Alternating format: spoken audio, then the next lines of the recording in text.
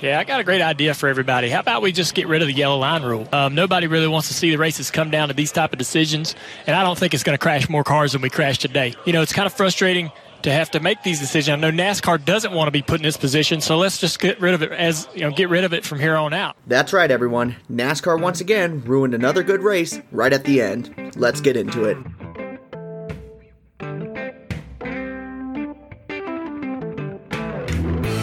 Welcome to the NASCAR Field Filler Podcast. Get all your news, results, and updates on NASCAR every week on this channel. You've tried the best, now here's the rest. Let's fill the last row with our host, Vanilla Wafers. What's up, everybody? Welcome to the bottom of the playlist as well as the back of the field. This is Vanilla Wafers, and thank you for tuning in to the Field Filler Podcast. Did you guys watch the Talladega race? I did. I enjoyed the first 190 laps of it. Hell, I probably enjoyed the first 199 laps of it. But man, that last lap, how the hell did NASCAR screw it up that bad? This is as bad as like 2015, 2008's Talladega races. And I say the replacement refs of the NFL probably took some good notes and gave them to NASCAR and said, "Oh yes, I'll show you how to officiate the end of a race." That's literally how it felt like here at the very end. We're going to go into all that, and I know most of you guys know what exactly went down, but we're going to look at this note to note and see what exactly happened here at the end of this race. But before we get into all of that, let's look at the final results because we are halfway through the 2020 playoffs. We have 5 more races left, and that's it for the 2020 season.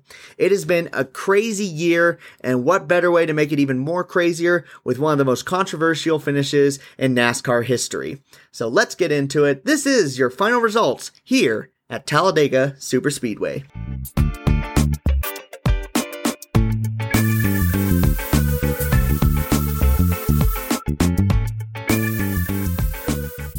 $200 laps at Talladega. I never thought we would see 200 laps. That's the equivalent of 532 miles. Hot damn, that's a lot of driving. The only time we see that kind of mileage is when we go to the Coca-Cola 600. Not Talladega, but we did, and by God, we wish we didn't go that far. But anyways, there was 58 lead changes amongst 18 different drivers, one of the biggest numbers of the 2020 season. 13 cautions for 54 laps. That breaks the record here at Talladega, where I do believe the last record was 11 cautions in a race. We had 13 in this one. There was a lot of people who led the race and a lot of people who had good opportunities to win the race. Matt DiBenedetto. But in the end, it was Denny Hamlin, driver of the number 11, getting his 7th win of the season. He locks himself in to the round of 8 and will get another victory for Joe Gibbs Racing here at Talladega. Congratulations to the number 11 machine. He is your winner of yesterday's race. Finishing second, we have the number 20 of Eric Jones, his partner. Finishing third, we have the number 13 of Ty Dillon. Finishing fourth, we have the number 24 of William Byron. Finishing fifth is the number 9 of Chase Elliott, another playoff driver. Finishing sixth, we have the number 6 of Ryan Newman. Finishing seventh, we have the number 8 of Tyler Reddick, the top finishing rookie. Finishing 8th, another rookie, the number 38 of John Hunter Nemechek. Finishing 9th, another rookie, and hey, a field filler as well, the number 15 of Brandon Poole finishes 9th. And rounding up the top 10, the number 37 of Ryan Preece. Finishing 11th, we have last year's Coke Zero 400 winner, the number 77 of Justin Haley. Finishing 12th is the number 3 of Austin Dillon. Finishing 13th, the double zero of Quinn Hoff, with probably the best finish he's ever going to have in his career in the Cup Series. Finishing 14th is the number 88 of Alex Bowman. Finishing 15th is the number 66 of Timmy Hill. Man, it was a good day for field fillers. I am so happy. Finishing 16th is the number 42 of Matt Kenseth. Finishing 17th, another field filler, the number 51 of Joey Gase. Finishing 18th, we have the number 2 of Brad Keselowski. Finishing 19th is the number 27 of Cody Ware. And rounding out the top 20, the number 4 of Kevin Harvick. We're going to have some noticeable drivers that finished outside the top 20, so we're just going to go all the way down. Finishing 21st, we have the number 21 of Matt DiBenedetto, who got black flagged on the last lap, as well as the number 17 of Chris Buescher, who also won stage 1 of this race. Winning stage 2 of this race was the number 19 of Martin Truex Jr. He finishes 23rd. Finishing 24th, we have the number 43 of Bubba Wallace. Finishing 25th is the number 12 of Ryan Blaney. Finishing 26th, another playoff driver, the number 22 of Joey Logano, getting into an accident at lap 188. as well as the number 18 of Kyle Busch, who got into his 4th accident of the race in his junker of a vehicle. He finishes 27th overall. Finishing 28th, we have the number 32 of Corey LaJoie. Finishing 29th, we have the number 48 of Jimmy Johnson. Finishing 30th is the number 53 of James Davison. Finishing 31st, another rookie, the number 41 of Cole Custer. 32nd, we have the number 1 of Kurt Busch, who was the highest guy in this race in many different forms. Finishing 13th is the number 14 of Clint Boyer. Finishing 34th, the highest finishing open charter car, the number 96 of Daniel Suarez. That was a lie, excuse me. Timmy Hill was the highest finisher. I'm sorry, Mr. Hill. Please forgive me for that one. Finishing 35th in his final race, the number 62 of Brendan Gaughan. Finishing 36th is the number 34 of Michael McDowell. Finishing 37th, the worst finishing playoff driver, the number 10 of Eric Almirola. 38th is the number 47 of Ricky Stenhouse Jr. And finishing last in this race, completing a one whole whopping lap, is the number 95 of Christopher Bell. Looking into the points going into the final race of the round of 12, we got Denny Hamlin and Kurt Busch. They're locked in with a victory, so they're good there. There's only 6 spots remaining going into this final race. Kevin Harvick sits 68 points in the good, followed by Chase Elliott, who's 44 points above the cut line. Brad Keselowski sits at 5th, 41 points up. Then in the 6th spot, we have the number 19 of Martin Truex Jr., 32 points above. Alex Bowman is 22 points above. And then in the 8th and final spot is Joey Logano, who sits 21 points above the cut line. The 4 drivers who are looking on the outside trying to look in is Austin Dillon, the number 3. He's 21 points behind, as well as Kyle Busch in the number 18 machine. In the 11th spot, we have Clint Boyer. He is 38 points behind, so he needs a victory in the next race, as well as Eric Almirola, who sits in the 12th spot, 48 points behind. And that is your final results here at Talladega Superspeedway in the Yellowwood 532. Now, let's look at some of the goods. Believe it or not, there's some goods in this race. We're gonna be positive here at the beginning. Always thinking positive, never negative. We're gonna first start off with all the great racing that happened at the first 99% of the race. The race itself was really, really great in a sense that everyone had a good equal chance of winning this race. Yeah, there were some noticeable drivers who were dominating the most. I mean, Joey Logano for being super aggressive as he was. Chase Elliott as well as the number 9. Those guys led the most laps, but they only led about 20% of the race. The rest of that was just filled up by other drivers, and it wasn't really like Fords were dominating the race or Chevrolets or Toyotas. It was pretty equal from my perspective, which is really, really great, and that's what you want from a restrictor plate race. You know that everyone has a good chance of winning this race, and that's exactly what we got out of it. I was super happy with the way they were running. I hope they keep this package for a long time now with restrictor plate racing, because my goodness, the racing has been phenomenal there. And then also, here at the end, here's a perfect example. Playoff drivers knew that this was going to be a wild card event. It was going to be crazy. We didn't know who was going to finish where. And just look at the top 10. There's only 2 drivers who finished in the top 10 that are in the playoffs. And then you have 3 rookies up here. You have guys who are flirting with the 35th in points, even though that doesn't really matter anymore. That's how far back they are, and they finished this high up. And then you also kind of really saw the stakes on how high it was here at Talladega throughout the entire run. Nobody was given an inch. And with the stage finishes, this is why we have stage finishes. I think it's mostly for restrictor plate races, because look at this.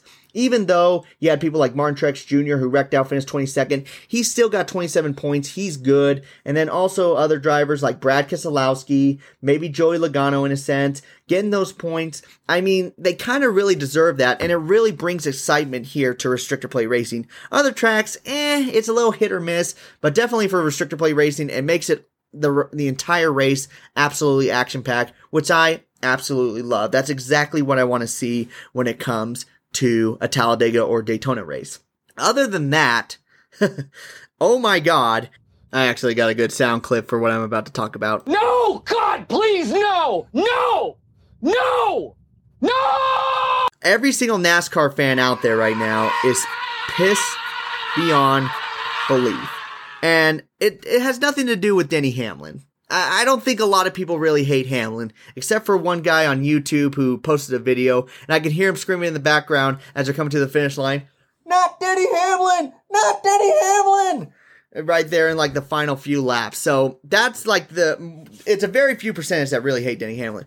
What a lot of people were booing was the fact that he went below the double yellow line near the finish, and they said no, he was forced below the yellow line, and that's why he had to pass 4 people on the bottom. Hold up.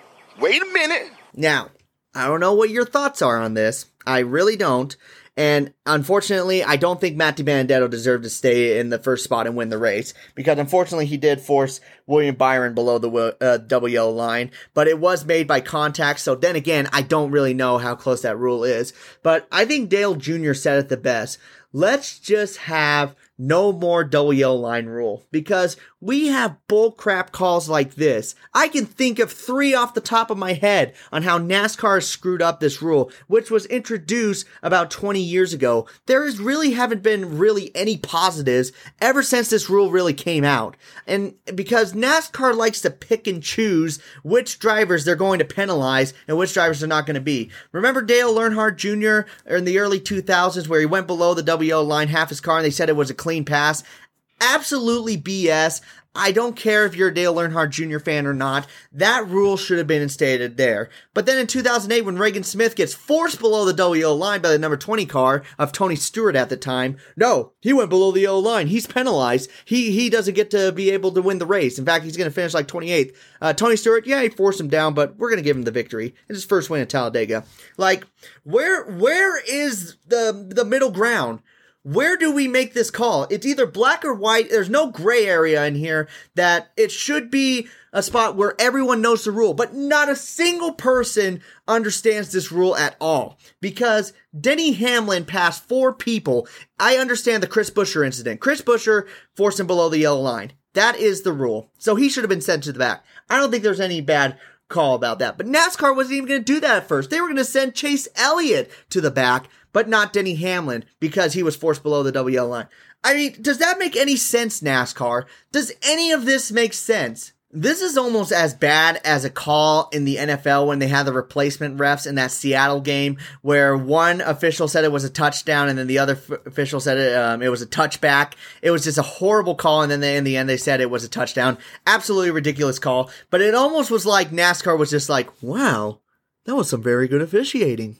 Hey, why don't you guys like to officiate the Talladega races? And they were just like, oh yes, we got many experience. I'll tell you how to finish a good race. And they've done that for the last few years. Even last year with Ryan Blaney slightly going below the yellow line, they didn't say a single thing about that. I don't know what to think anymore, and it almost makes me hate the Talladega races. But above all, I really think what needs to happen is, just like Dale Earnhardt Jr. said, get rid of the double yellow line rule. They're not consistent with it. It is supposed to save drivers from having less accidents, but we just hit a record of accidents. So the rule has failed. It's honestly failed in every shape or form, because this was supposed to keep drivers safe, and it's done the exact opposite. If you want a perfect example on that, go to the 2009 Talladega race where Brad Keselowski got his first win. That has what it has done. And you can see it in every single race from here on out. I don't really know what else to say, except NASCAR cannot be consistent with its calls. I thought we were past this, but still no, they still suck ass at this. And now we just sit here, just upset, confused, and realize why we don't ever really trust NASCAR to begin with whenever they give us good news. You know what they're like? They're like a really, really disappointing dad. Like, you know when your dad just comes up and says, hey son, I know you've been a good kid this year, so we're gonna go on a vacation, we're gonna go have a nice dinner, and I'm gonna take you to your favorite place in the world, Disneyland. Yay, Dad! Hooray! And then literally 2 days, he comes back from work all defeated, he got his ass kicked at the bank, and he looks at you and says, sorry son, I'm now working overtime for the next 16 weeks for the 5th straight year. You can't have a vacation at Disneyland. And then you go to your room pissed off and sad, and you remember why your family sucks. That's what it felt like for us. I am almost really not excited for the 2021 season. That's what they've done to new fans. You're thinking, oh my God, the 2021 season is going to be great. Look at all these new tracks. But if this was one of your first races that you saw, you don't want to deal with NASCAR anymore. You're just like, I hate this now. I can't trust NASCAR. We don't know who's going to be the winner. So that's enough of that. Hey, Momo, I know you were working on a top 10 list on the worst sports calls in history. This might need to be added to that top 10. Okay, sir. I will put it above the '08 Talladega finish, and then, but not above the tuck rule between the Patriots and the Raiders, because my friend Justin bitches about that game every single day, so it must be a horrible call. Wow, okay, Momo, you're not supposed to name drop people. That's actually a really good fan. Please, we don't need to lose any more fans. Okay. But yeah, that's a good idea. Let's just do that. Fine. But anyways, we got to move on to the next segment. Oh, I just realized what the next segment is. It's my fantasy picks that I gave you guys on Thursday. I'm not looking forward to this one because I screwed you guys over worse than Matty Bandetto was screwed over by NASCAR officials. I mean, I'm not looking forward to this. I know you guys are going to look at me in utter disappointment, but let's get into it. This was our fantasy picks, and let's see how they did at Talladega Superspeedway.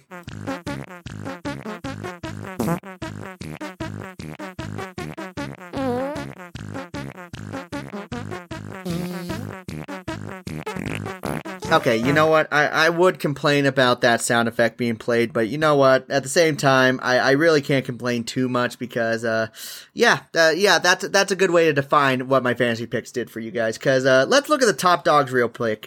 I picked Ryan Blaney, Ricky Stenhouse Jr., Eric Almirola, Joey Logano, and Denny Hamlin to be the top dogs. I was right about one of those guys, and honestly, Joey Logano did really well. But the other three guys that I put on my fantasy team scored a total combined points of 18 points.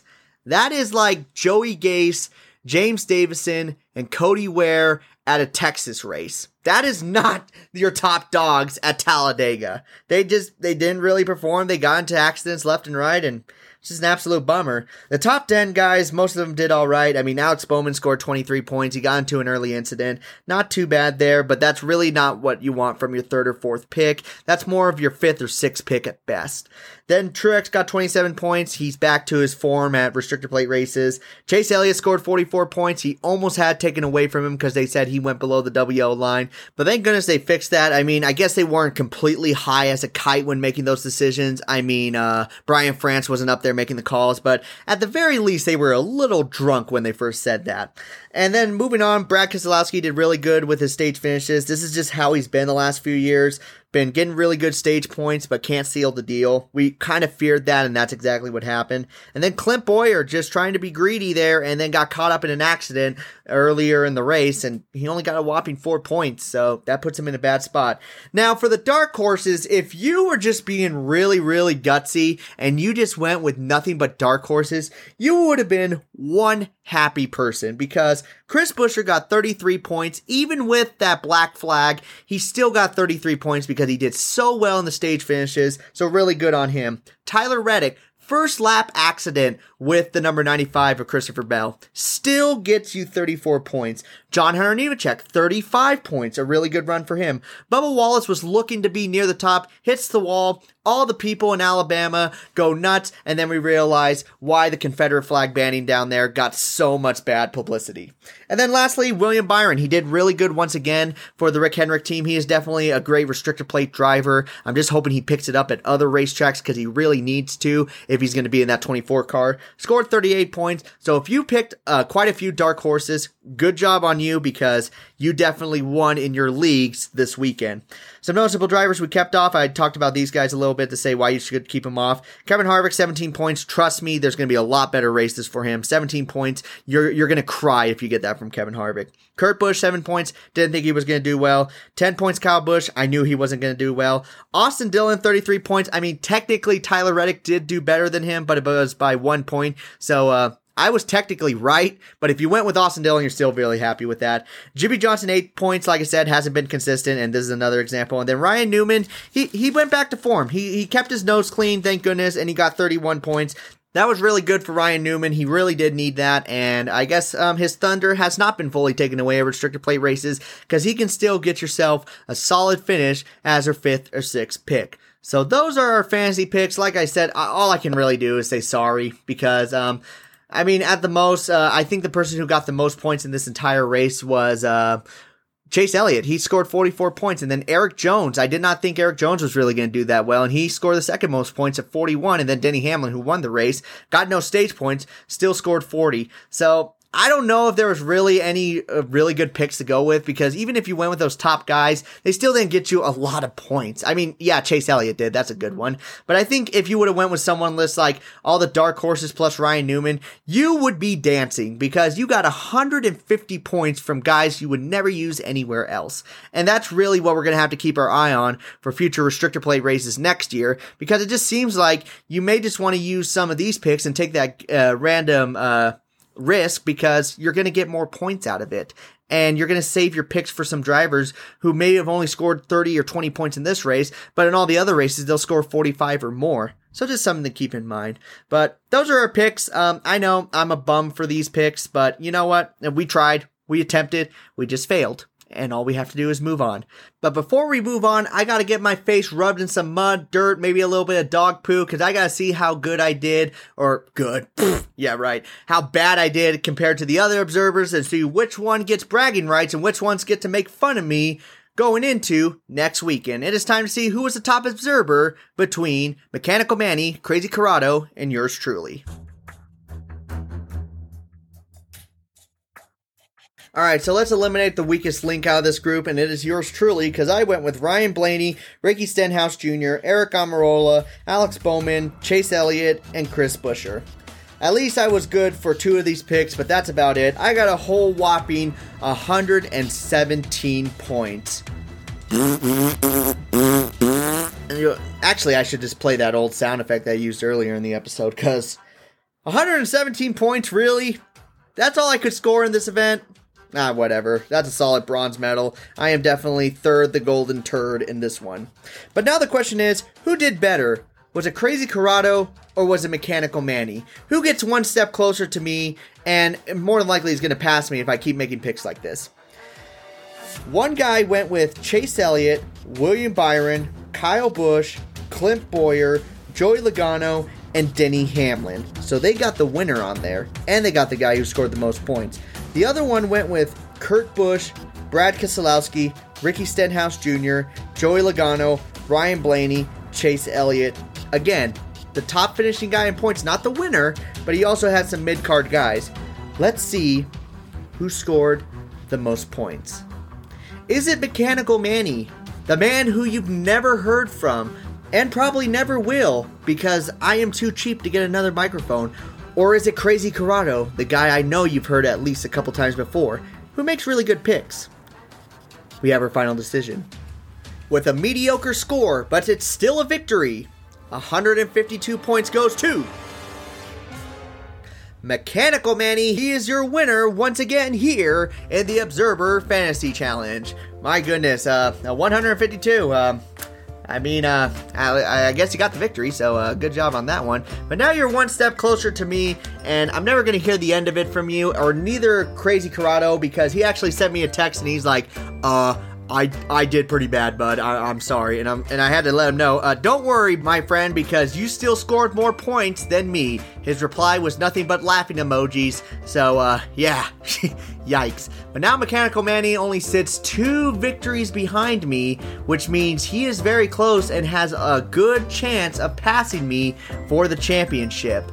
And with picks like that, the ones that I had, I should not win. So I really got to redeem myself at the Charlotte Roval. I got to get like 200 plus points just to gain your guys' respect once again, because honestly, I made as good as picks as the Cleveland Browns have done for the last 20 years. So we got to redeem ourselves here at Charlotte Roval. And I feel like I can do it. But in the meantime, let's give Mechanical Manny his respects, because he did get the victory and now he's one step closer. I know I'm going to be hearing it for the rest of the time being. He's probably going to be sending me random texts. He's like, hey, just want to let you know, I beat you this weekend. That is all. And then also probably quotes from Kickin' and Screaming, where the guy says, law of the land, son, you cannot beat the old man in anything. So I will sit here probably in tears, maybe cry just a little bit, and hopefully I can redeem myself here. But in the meantime, I guess the only thing I can say to you guys is, I'm sorry.